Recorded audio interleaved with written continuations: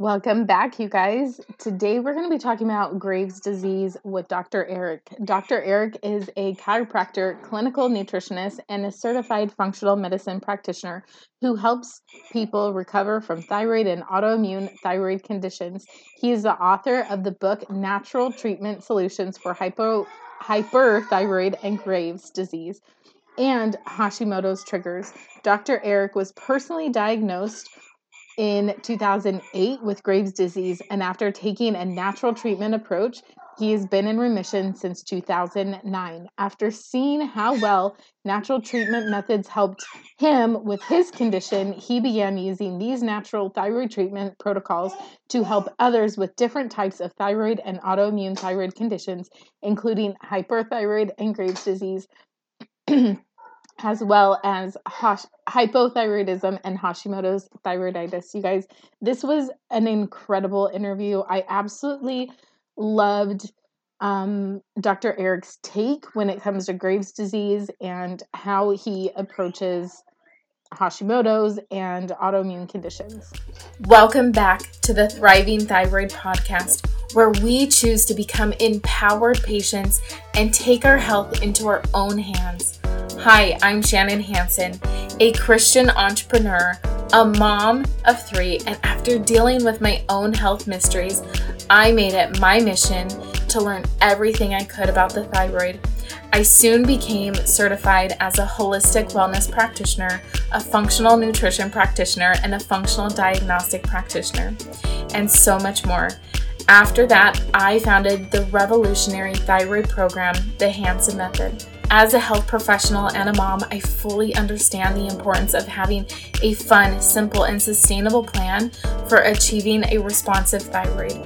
So I share actionable and practical strategies for developing a responsive thyroid so that the ambitious moms and women can gain freedom from fatigue and lose the thyroid weight once and for all. Each week, I will be here for you. Along with my guest experts, we will be sharing simple and tangible tips that work for not only your thyroid, your hormones, your family, and your mindset so that you can get back to living the life that you envision for yourself. Welcome to the Thriving Thyroid Podcast. All right, welcome back to the Thriving Thyroid Podcast, you guys. I did not ask you how you like to be introduced. So how do you like to be introduced? I guess you could just call either Dr. Eric or Dr. Eric Osansky, either one. Okay. Either one's fine. All right. Well, welcome, Dr. Eric Osansky. Did I say that right? Close enough. Osansky, but that's good enough. Osansky. Okay, there we go. Got it.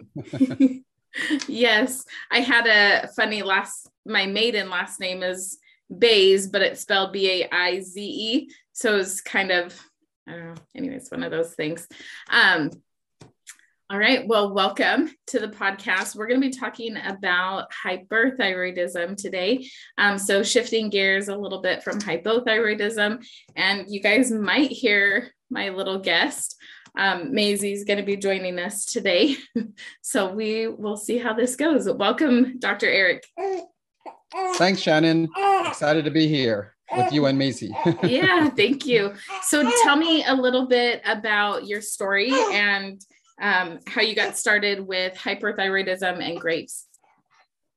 Sure. So in 2008, I started experiencing weight loss. And I mean, I guess going back to that, even before that, I was actually dieting and detoxifying, which is why I thought I was losing weight. And I'm sure that was part of it. But then I realized I was losing a good amount of weight. And one day I was walking in a Sam's Club and they have those automated blood pressure machines. And I took my blood pressure, which was fine, but my heart rate was elevated. And that's when I knew something was up. And it was anywhere, when I took it that day, it was about 90, which wasn't too bad, but I took it multiple times throughout the next few days. And it was anywhere from low 90s to like 105, 110. And so I decided to see a general practitioner and diagnosed me with hyperthyroidism.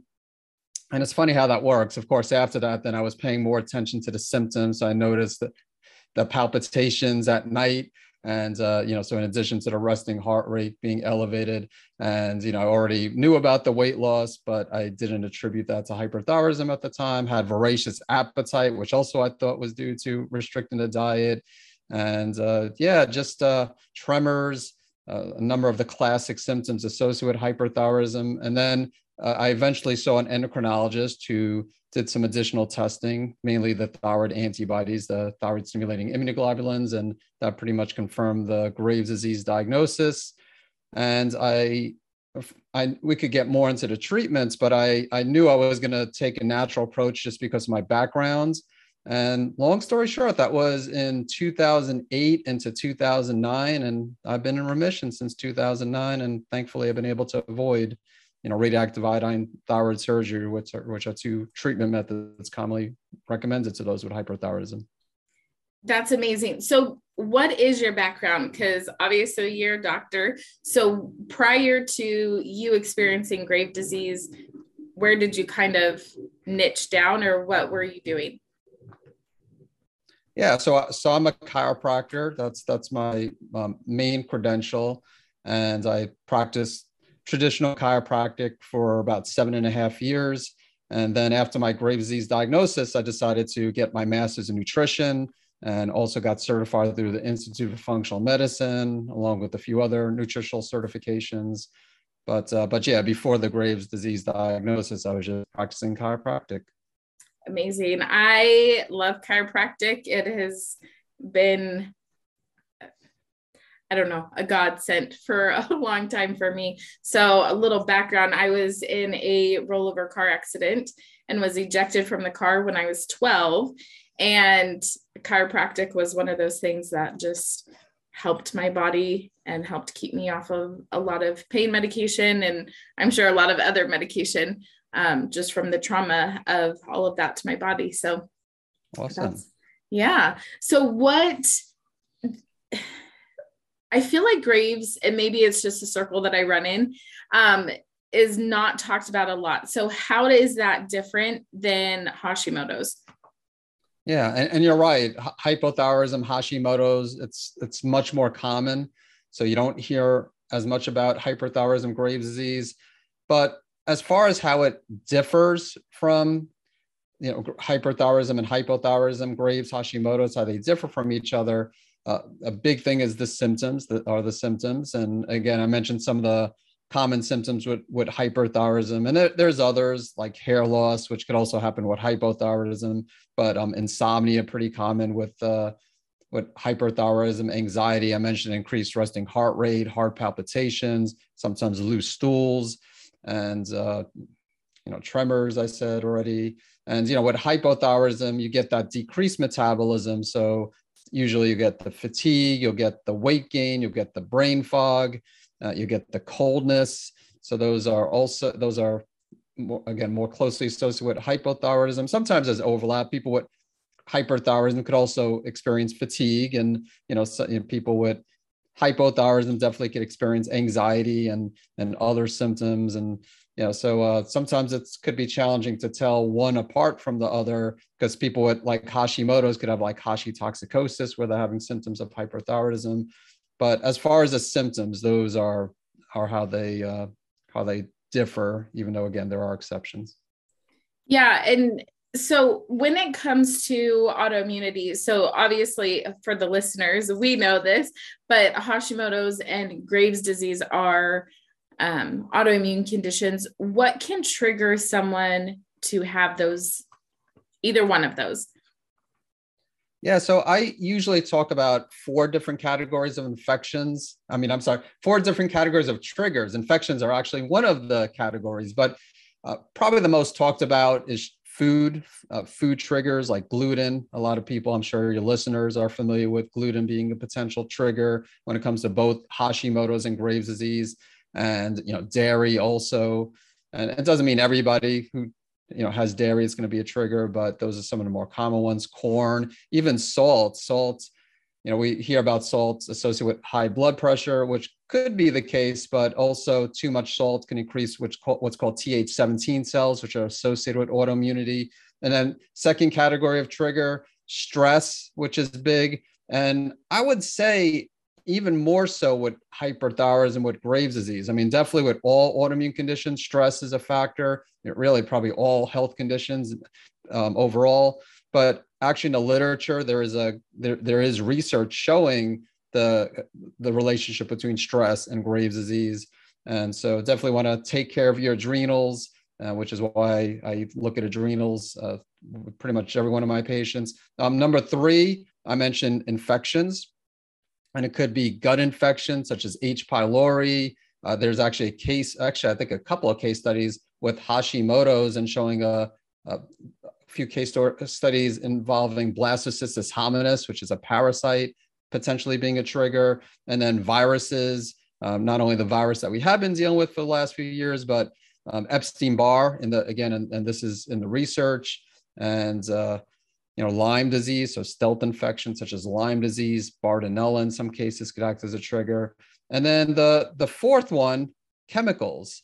We live in a toxic world, and no matter how hard we try, no matter where we move, I mean, without question, some places are better than others, but there's toxins everywhere. We're going to be exposed to heavy metals. We're going to be exposed to xenoestrogens and, like bisphenol A, BPA. But, of course, we could do things to minimize our exposure to these toxins. And essentially, those are the 4 categories of triggers. One thing to add, too, is a leaky gut and increase in intestinal permeability also seems to be a factor. I wouldn't necessarily call that a trigger, but just there's something called triad of autoimmunity, where you need to have the one or more environmental triggers, that leaky gut, and then the genetic predisposition. And so yeah, that in a nutshell is what some of the triggers, or at least the categories of triggers when it comes to both Graves and Hashimoto's. Yeah, that I talk about all 4 of those as well. I'm curious though, what do you think? Do you think that every person with hyperthyroidism or Graves, let's just kind of focus in on Graves, has all 4 of these, or can they have 1 or 2? What are your thoughts on that? Yeah, definitely they could have multiple. I think it's very common for people that have multiple triggers as far as the different categories. I wouldn't say that everybody has all 4 of the, I mean, honestly, there are people where, I'm sure you've seen it, there are people that go gluten-free and then, their numbers and their symptoms improve dramatically. And then there might be someone who goes on a strict elimination diet and they don't feel better. I mean, again, there are people that do that and feel better, but it's just telling us that food, it's important with everybody. You don't want to eat inflammatory foods, but it's not necessarily a trigger, or at least not the main trigger. It's a piece, and many people, actually with everybody, we could say it's an important piece of the puzzle. Sometimes gluten or dairy or another food could be the main trigger. But yeah, I would say most people, stress is a factor. So we could put that as a factor, a potential trigger with just about everybody. But I can't say most people have, let's put this so with Epstein-Barr, most people have Epstein-Barr, the virus, but I can't say it's a trigger just because someone has it. So I guess to answer the question, again, to summarize, it's very common for someone to have multiple triggers. It is possible to just have like 1 or 2 triggers, and that's, but it's not, definitely more common to have a few different factors. Yeah. I agree with that. Typically, the way that I tell people is there's usually 5 different factors, and the 5 different factors can happen over a long period of time. A lot of it has to do with stress. So when you say stress, what kind of stress are you talking about, and how do you define stress? Yeah, there could be different types of stressors. So obviously mental, emotional stressors. So if someone has, a very stressful job, if someone, there's, problems with the relationship or their caretaker, that could be the cause of the stress. Then it could be physical stressors. You mentioned that you got into a car accident and you had to see a chiropractor. So it's physical stressors on the body, even infections. We talk about infections, and, that's a stressor too. So if someone does have a virus or, Lyme disease or another type of infection. But I think what's important to mention, and again, I'm sure you would agree with this, it's not so much the stress, but the perception of the stress and how we handle the stress. because we can't completely eliminate the stress from our life. And it's one thing to have an acute stress situation, which our bodies were designed to deal with, but when it comes to the chronic stress situations, which most of us deal with these days, maybe we could reduce the stressors a little bit depending on the person. But really, we all need to do things. In my opinion, everybody needs to block out time really every day to focus on stress handling. Okay, so that leads to my next question. I bring this up because I feel like for me, when somebody was like, manage your stress, I was like, listen, I have 5 kids. I have 3 kids, 5 and under. I'm not sleeping well at night. I'm stressed and at my wit's end with, just all of the different things in my life. And so people are like, manage your stress, learn how to relax. And I'm like, relax? I don't even know what that is anymore.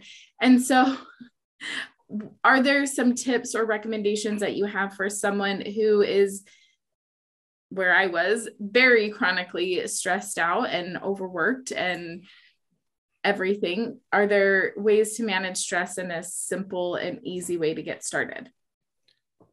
Yeah, I would say even deep breathing. You need to pick something obviously that you're going to do on a regular basis. And so pick something. It doesn't have to be deep breathing. If you want to do yoga, that's fine too, or other types of mind-body medicine. I use something, I don't know if you're familiar with HeartMath, but a type of biofeedback. And but again, you want it as simple as possible. So I would say even deep breathing. The thing is, though, you want to do it consistently. So the problem is when people try to block out time for stress management, maybe they'll go to a yoga studio or do yoga on their own, but they'll only do it a few days a week, which, is better than nothing. But what I tell my patients to make it easier, start with 5 minutes per day, because just about everybody can incorporate 5 minutes per day. And then once you get in the routine of doing it every single day for, let's say, a few weeks or, a month or two, then you could start increasing the duration. But if I would tell someone to do 15, 20 minutes per day, again, chances are they probably wouldn't do it. Most people wouldn't do it. And then those who do, if there's something that interrupts that, it's pretty much done. So like 5 minutes, get in that routine. And then once you're in that routine, gradually increase to 10 minutes, 15 minutes. And even if you're doing 10, 15 minutes, honestly, even 5 minutes per day is great, but over time you do want to increase that. And if you could get it to like even 15 minutes per day, that's going to have a great impact on, how you manage stress. Yeah, I love that. So for me, what I started to do was something very similar, breathing, because I noticed my breath was very shallow. Like I felt like I could never catch my breath kind of deal. So breathing, I would just try to breathe throughout the day. And then the other thing was, for me, I started to prioritize my sleep.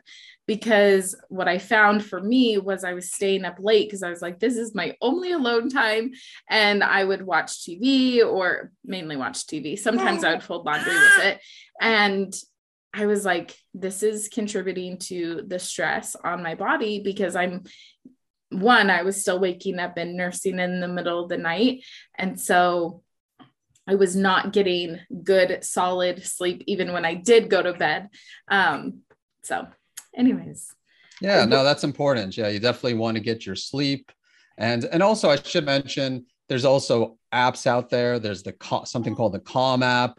There's Headspace. If you visit headspace.com on your computer, or again, do a search on your phone for there's a Headspace app. So you could also, if someone is like, well, I'm just not motivated to do breathing on my own, you could sign up for Headspace, the Headspace app, and, you get someone guiding you through it. So that's also an option. But yeah, I'm glad you brought up the sleep, because you don't want to, neglect your sleep. You want to get, most people at least 7.5, 8 hours sleep. And, then you got to take into consideration, it might take you some time to fall asleep. So yeah, thanks for mentioning that.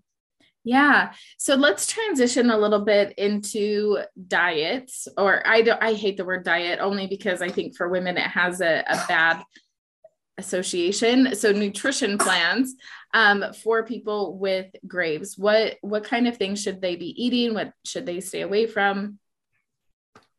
Sure. So yeah, there's definitely no diet that fits everyone perfectly. And you're right, diet in a way does have like negative connotation. So I would say the most important thing is eating whole, healthy foods, avoiding inflammatory foods, the unhealthy oils, refined foods, and sugars. So just, eat plenty of vegetables. And, so yeah, I mean, again, we said, not to talk about diets too much, but I will say that I like for most of my patients with Graves and same with Hashimoto's, I do recommend like either like paleo or autoimmune paleo as a starting point. Now I'll make modifications, but again, with all these, whether it's ketogenic, whether it's, now there's carnivore diet, again, all these, I mean, obviously carnivore diet's a little bit different because there's like no vegetables or minimal vegetables on that. But again, all of them would recommend eating whole, healthy foods, plenty of vegetables, some fruit. If you eat meat, you want to eat like grass-fed beef, ideally like organic, pasture-raised chicken. Same thing with eggs. Eggs are not on like autoimmune paleo, but they're allowed on paleo. And again, if you eat eggs, organic, if you can, pasture-raised. But yeah, avoiding the foods, I don't want to say anything that's in a bag or box, but you want to try to eat as many foods that are outside of a bag or box. And just really, again, the oils are really bad. So I would just really try to do everything they can to avoid, vegetable oils, corn oil, canola oil, even the nut oils you want to be careful about, and, stick more with like coconut oil, avocado oil, olive oil. And yeah, so if and then of course we mentioned like gluten, dairy. So but if you're eating whole foods, whole healthy foods, then you're really going to be avoiding the gluten, dairy. It's just when you're getting to the packaged foods, the breads, the cookies, the crackers, and yeah. So that's as far as diet. And if you want, we could expand on that, but that essentially is what I. Yeah, absolutely. I would love to have you expand on that, specifically that word that I couldn't say around people getting started. Because one of the things that I hear a lot is I grew up eating boxed foods. I grew up eating a lot of processed foods. And so these women are struggling with just cooking skills. And for me, that's very interesting because I grew up very on the polar opposite side. I grew up, if we had any, I did not have sugar until I was 2, and it happened at my grandma's house, and my parents were not happy about that. And then any kind of sugar that we had in our home it had to be made. So like my mom would make cookies, she would make sweets, and that was, maybe once a month, twice a month. But everything was cooked from scratch. So do you have any tips on getting started with that? Yeah, actually, I grew up eating plenty of sugar, pretty much no vegetables, as a child or teenager. So I could relate with what a lot of your, listeners are going through. It's not easy to make the transition to a healthy diet.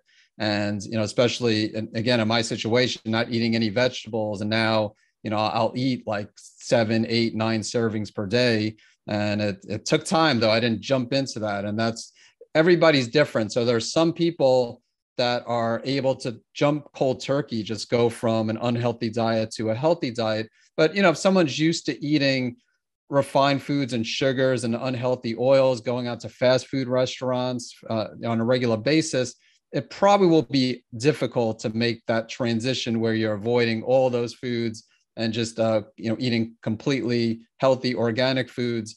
So what I would say is, take small steps. So maybe add a different vegetable per week. And you want to try to, when it comes to the vegetables, you want as much variety as possible because that's great for the microbiome, that diversity. So you don't want to just be eating the same salad every single day. So that's why I say add 1 or 2 different vegetables per week. And if you're not buying organic, also I would say, especially with the vegetables, the produce, the vegetables, the fruit, the meat, poultry, that you definitely want to buy organic, and just try to slowly make the transition. If you're eating fast food, let's say 3 days a week, well, it's great if you could completely stop it now, definitely do that. but maybe you have to like eat it, cut back by 1 or 2 days, just where you're only doing it once, twice a week as far as eating out. And, just again, slow. And that's, I mean, when I dealt with Graves, I can't say it was slow because again, when I went to chiropractic school, I was making the transition then.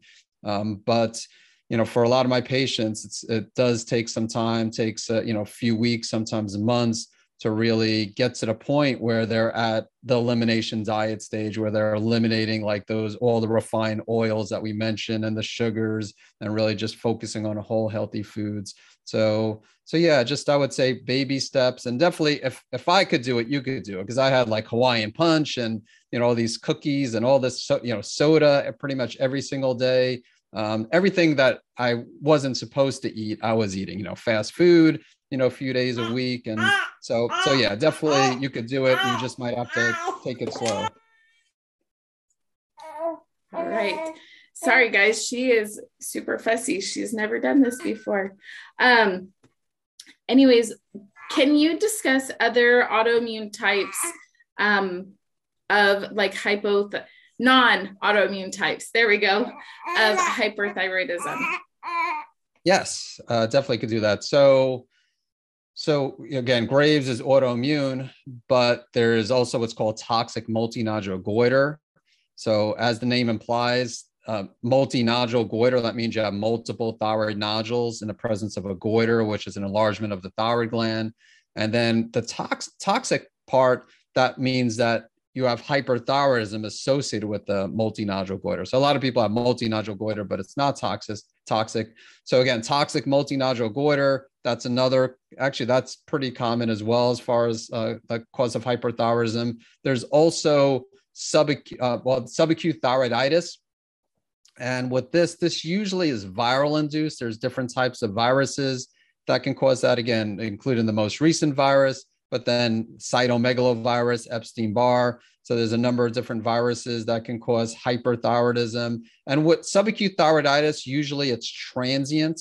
So usually the person will have the hyperthyroidism for, let's say, 2 to 4 months, sometimes even shorter than that, sometimes even maybe like 3 or 4 weeks.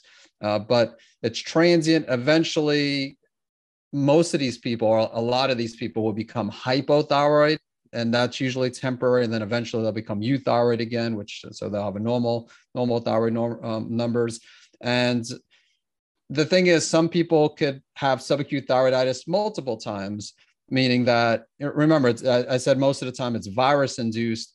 And, like certain cases, like, Epstein-Barr, we can't get rid of Epstein-Barr. If you have cytomegalovirus, you can't get rid of cytomegalovirus. So I look at it more of an immune system problem than a virus problem. So you all still want to do things to improve immune system health. There's Hashimoto's, which, so Hashimoto's, again, I mentioned earlier, where some people with Hashimoto's might experience transient hyperthyroid symptoms.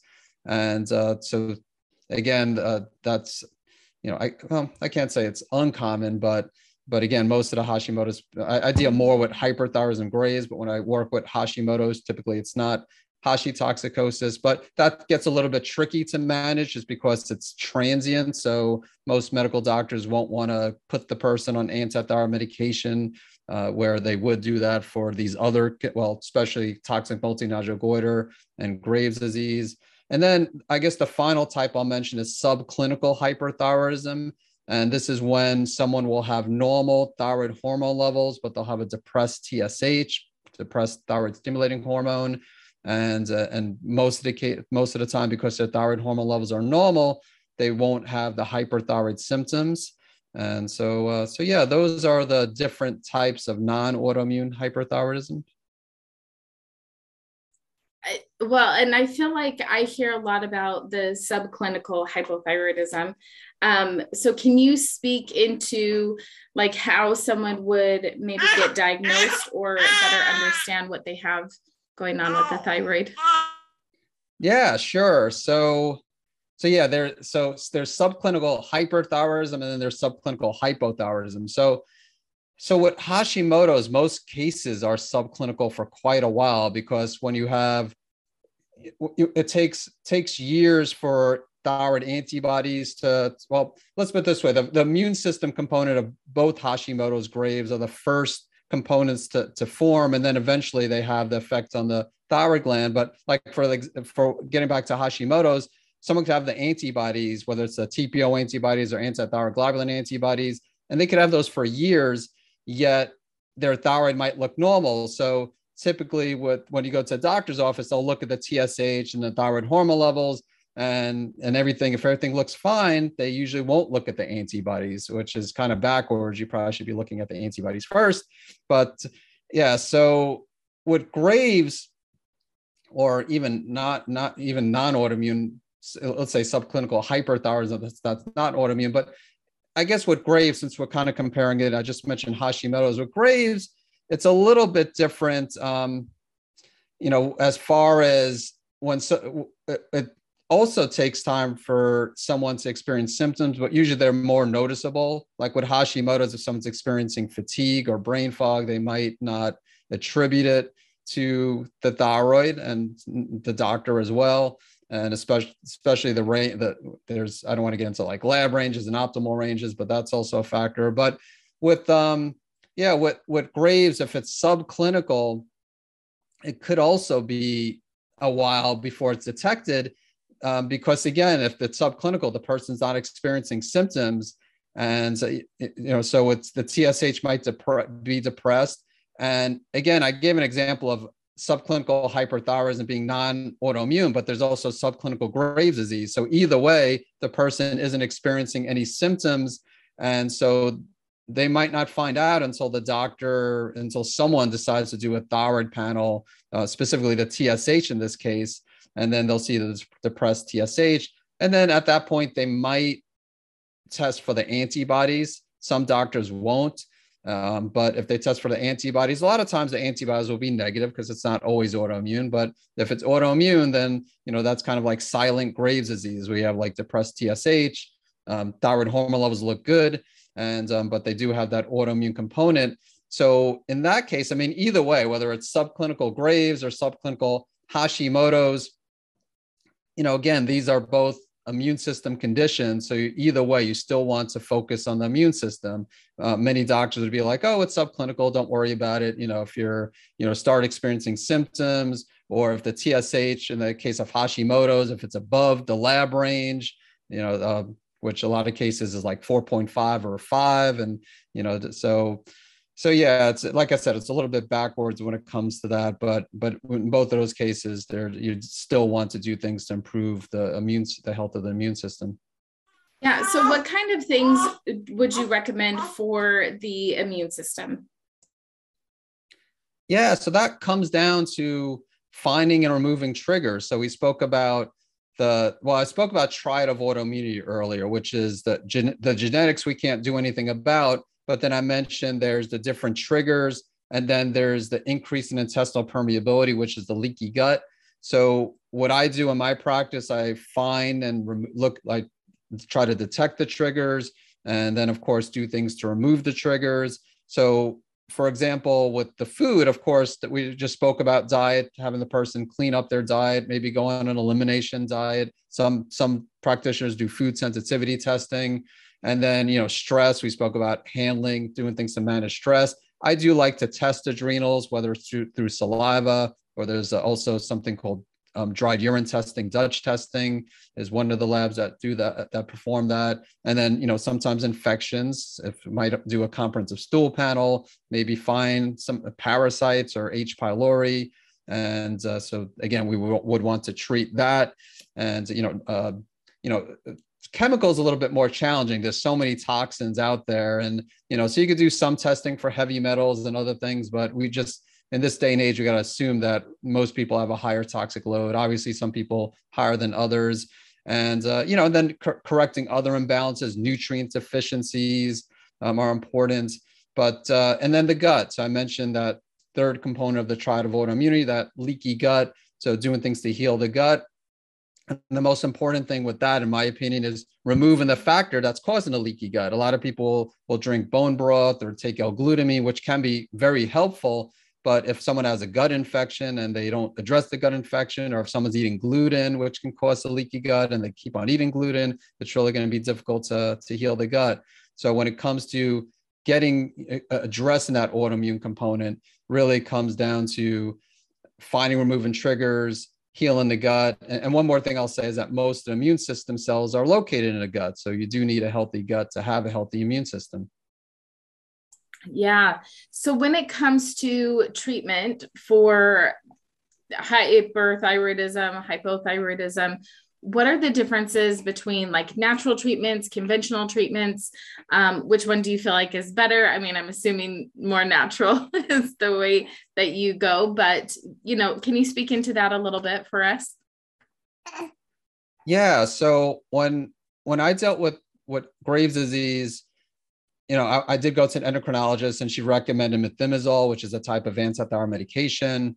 And I would have considered it, but I wanted to take more of a natural approach. And so I took an herb called bugleweed, which has antithyroid properties. I also took something called motherwort, which acts on the cardiovascular system. And they both work really well with me. And so when I started working with other patients with hyperthyroidism, Graves' disease, of course, I was gung-ho on the herbs. But to be fair, they don't work on everybody. I would say maybe like 70% of the time. So there are people that do need to take antithyroid medication, such as the methimazole, or in some cases PTU. If someone's pregnant and they need to take antithyroid medication, usually they give what's called PTU the first trimester, and then put them on the methimazole the last 2 trimesters. But then there's, I think I briefly mentioned earlier, radioactive iodine thyroid surgery. So radioactive iodine is pretty much ablating the thyroid gland, and then of course surgery, they're removing the thyroid gland. And I can't say there's not a time and place for conventional treatments. I mean, if someone has like thyroid cancer, then yeah, they very well might need to get thyroid surgery. And maybe even in some cases where, if Graves, whatever reason, if they can't control it. But there are risks. Like one thing I didn't mention is thyroid eye disease, which is associated with a lot of people with Graves' disease. And radioactive iodine, if someone has thyroid eye disease, usually they won't give it because it can make it worse. But there are some people with mild thyroid eye disease who might not know it, but then they get the radioactive iodine, and then it flares up, and which isn't a good thing. And then there's always risk with surgery.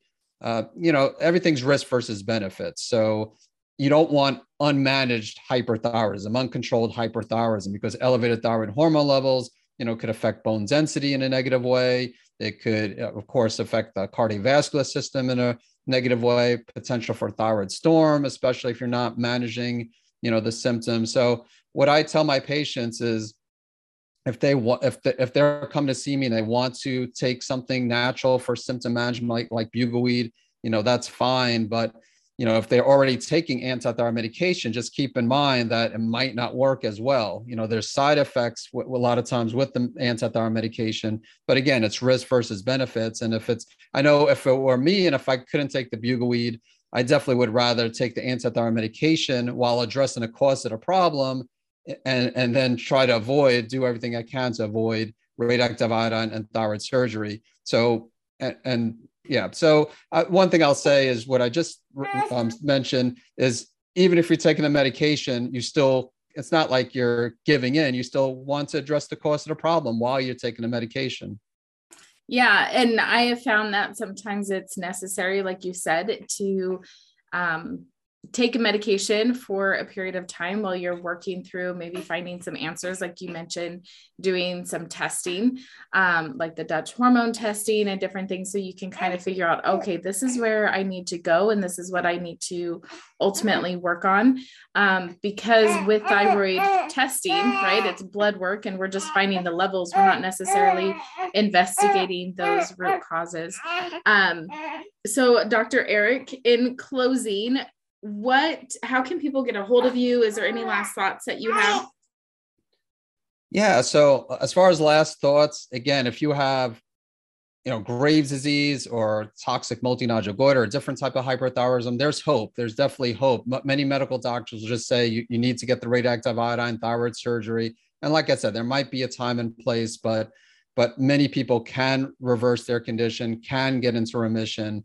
So definitely definitely, there's hope. And yeah, I have a number of resources that you could check out for those with hyperthyroidism who might be interested. There's my book, Natural Treatment Solutions for Hyperthyroidism and Graves' Disease. I also have a podcast called Save My Thyroid, and you can find that by visiting savemythyroid.com and just clicking on podcast.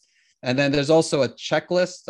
If you visit thyroidchecklist.com, there's a checklist that goes over the different triggers for actually both Graves and Hashimoto. So this checklist could benefit people with both of these conditions, and talks about the different triggers and how to find and eliminate environmental toxins. Just really dives into the triggers. That's the main purpose behind that. So yeah, those are, I would say, are the three main resources. Perfect. I have all of those links, so we will be able to put them in the show notes. Is your book on Amazon? Yes, it's on Amazon and other platforms as well. Perfect, because I know all of my moms love Amazon. I love Amazon. It makes my life so much easier having 4 kids. All right, Dr. Eric, thank you so much. And is there any one last tip or nugget that you would want to share with the listeners?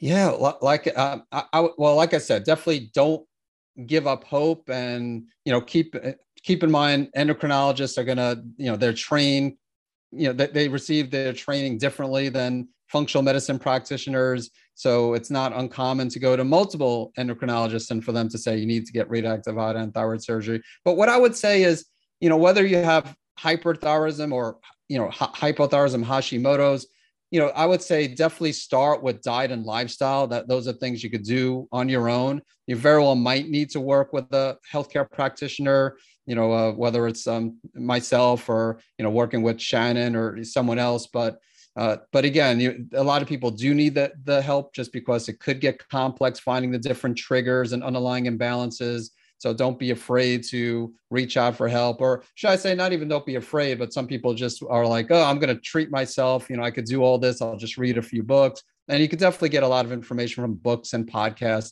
But it does really make a difference when working with a practitioner. But definitely start with diet, start with stress management, eating whole healthy foods, doing things to manage stress. That alone could make a big impact in your health. I agree. Food and nutrition is a big place to get started and can benefit. It's a simple thing. We'll just put it that way. I know it seems hard to get started, but it's definitely simple. So thank you, Dr. Eric, for being on, and we'll see you guys in the next. Yeah, thanks, Shannon. Wait before you go. Please subscribe if you found value in today's episode. Leave us a review and share on Instagram, and please tag us. We love your review.